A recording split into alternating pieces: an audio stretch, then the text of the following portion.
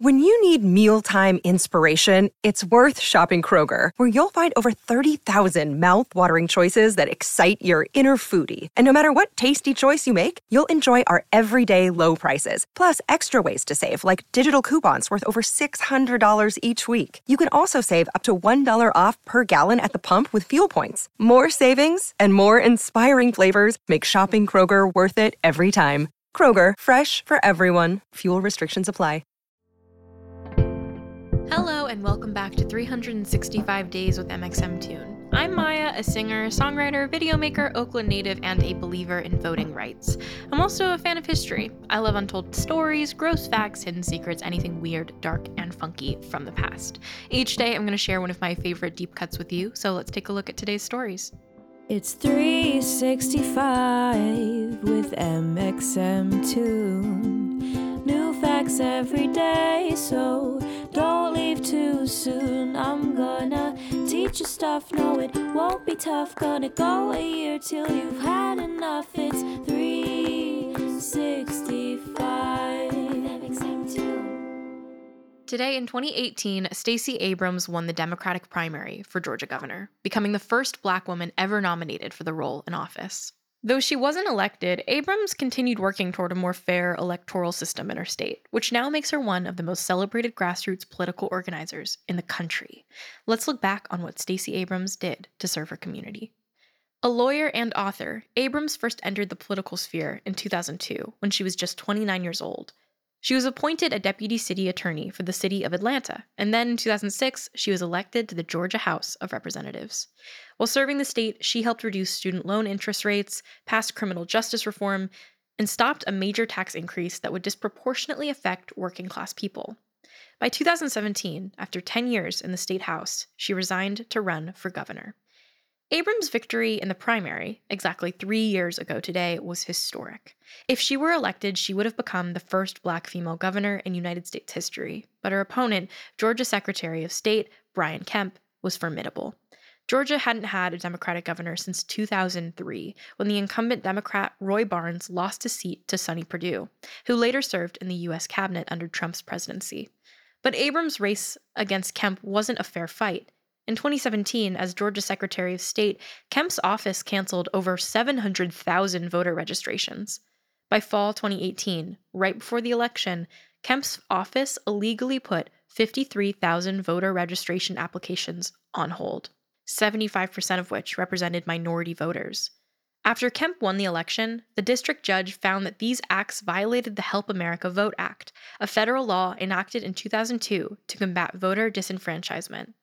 Some people wondered whether Abrams would challenge the election results, since she only lost by 50,000 votes, and her opponent was proven to have played dirty. She didn't contest the results, but she never did formally concede.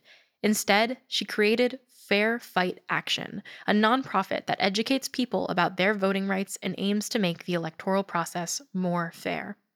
In the United States' most recent presidential election, only 2/3 of eligible voters cast their ballot.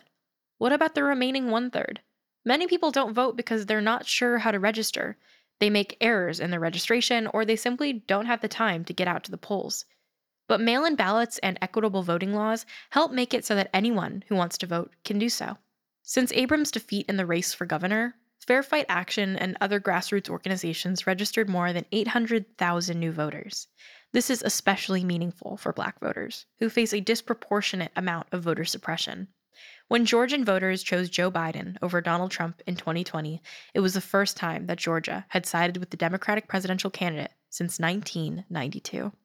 Biden's margins were narrow, but without Stacey Abrams' work to make sure that as many people as possible had the ability to vote, this would not have been possible. Voter suppression in Georgia has remained a hot topic since the 2020 election. In January 2021, Senators Jon Ossoff and Reverend Warnock were narrowly elected in a runoff race. That means that in November, the election was too close to call, so the candidates campaigned for another 2 months before people voted again. Warnock made history as the first Black senator from Georgia, and Ossoff was the first Jewish senator from the state too. Their seats gave the Democratic Party a slim majority in the Senate. If it weren't for that Senate majority, it's unlikely that Biden's COVID relief bill would have passed. So, as vaccination efforts speed up and COVID cases decline, remember that you have Stacey Abrams to thank. The United States was founded on the idea that the people should choose who represents them in government. However, we don't live in a true democracy until any adult who wants to vote has the ability to do so. Recently, the Republican-controlled Georgia state legislature passed a law that would make it more difficult for people in Georgia to vote. The law narrows the window during which people can register for absentee ballots, cuts the number of ballot drop boxes, and makes it more difficult to extend voting hours at polling places. Voters already face struggles like long lines when voting, and it's normally common practice for activists to hand out water bottles or snacks to help people stay in line. But now, handing out food or water is illegal in Georgia. This new law is a setback, but still, Stacey Abrams and organizers like her have made incredible strides so that more people than ever can participate in the democratic process. Now let's talk about music. On this day in 2019, Rocket Man debuted in UK theaters. This biographical film about British musician Elton John stars Taron Egerton as he collaborates with Bernie Taupin, played by Jamie Bell, to become one of the most famous singer-songwriters of his generation. The film was historic, as the first production by a major studio to include a gay sex scene, and Egerton went on to win the Golden Globe for Best Actor in a musical or comedy. Through a selection of Elton John's most famous songs like Tiny Dancer, Your Song, and Benny and the Jets, Rocket Man looks at the challenges throughout the star's life with addiction and homophobia. Now, Sir Elton John has been sober for 30 years, and he's a passionate advocate for HIV and AIDS research. And now for our final segment of today's show, I'm going to be going back into my own photo archives to see what I was up to on May 22nd in my life. On May 22nd, 2017, I finished an architecture project that I was making with my brother in our class that we took together in high school.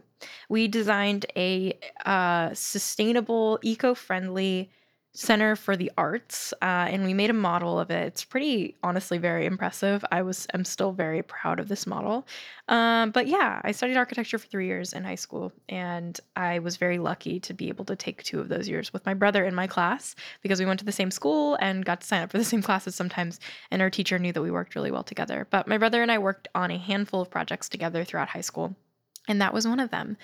He did most of the model making. I was not very good at detailness of making physical objects, and I did all of the drawing and drafting that we do with like blueprints or floor plans and isometrics or whatever sort of things we needed. Thanks for going back in time with me, and remember to subscribe wherever you listen to podcasts. You can come back tomorrow for more stories from yesteryear. It's 365 with MXM2. New facts every day, so don't leave too soon. I'm gonna teach you stuff, no it won't be tough. Gonna go a year till you've had enough. It's 360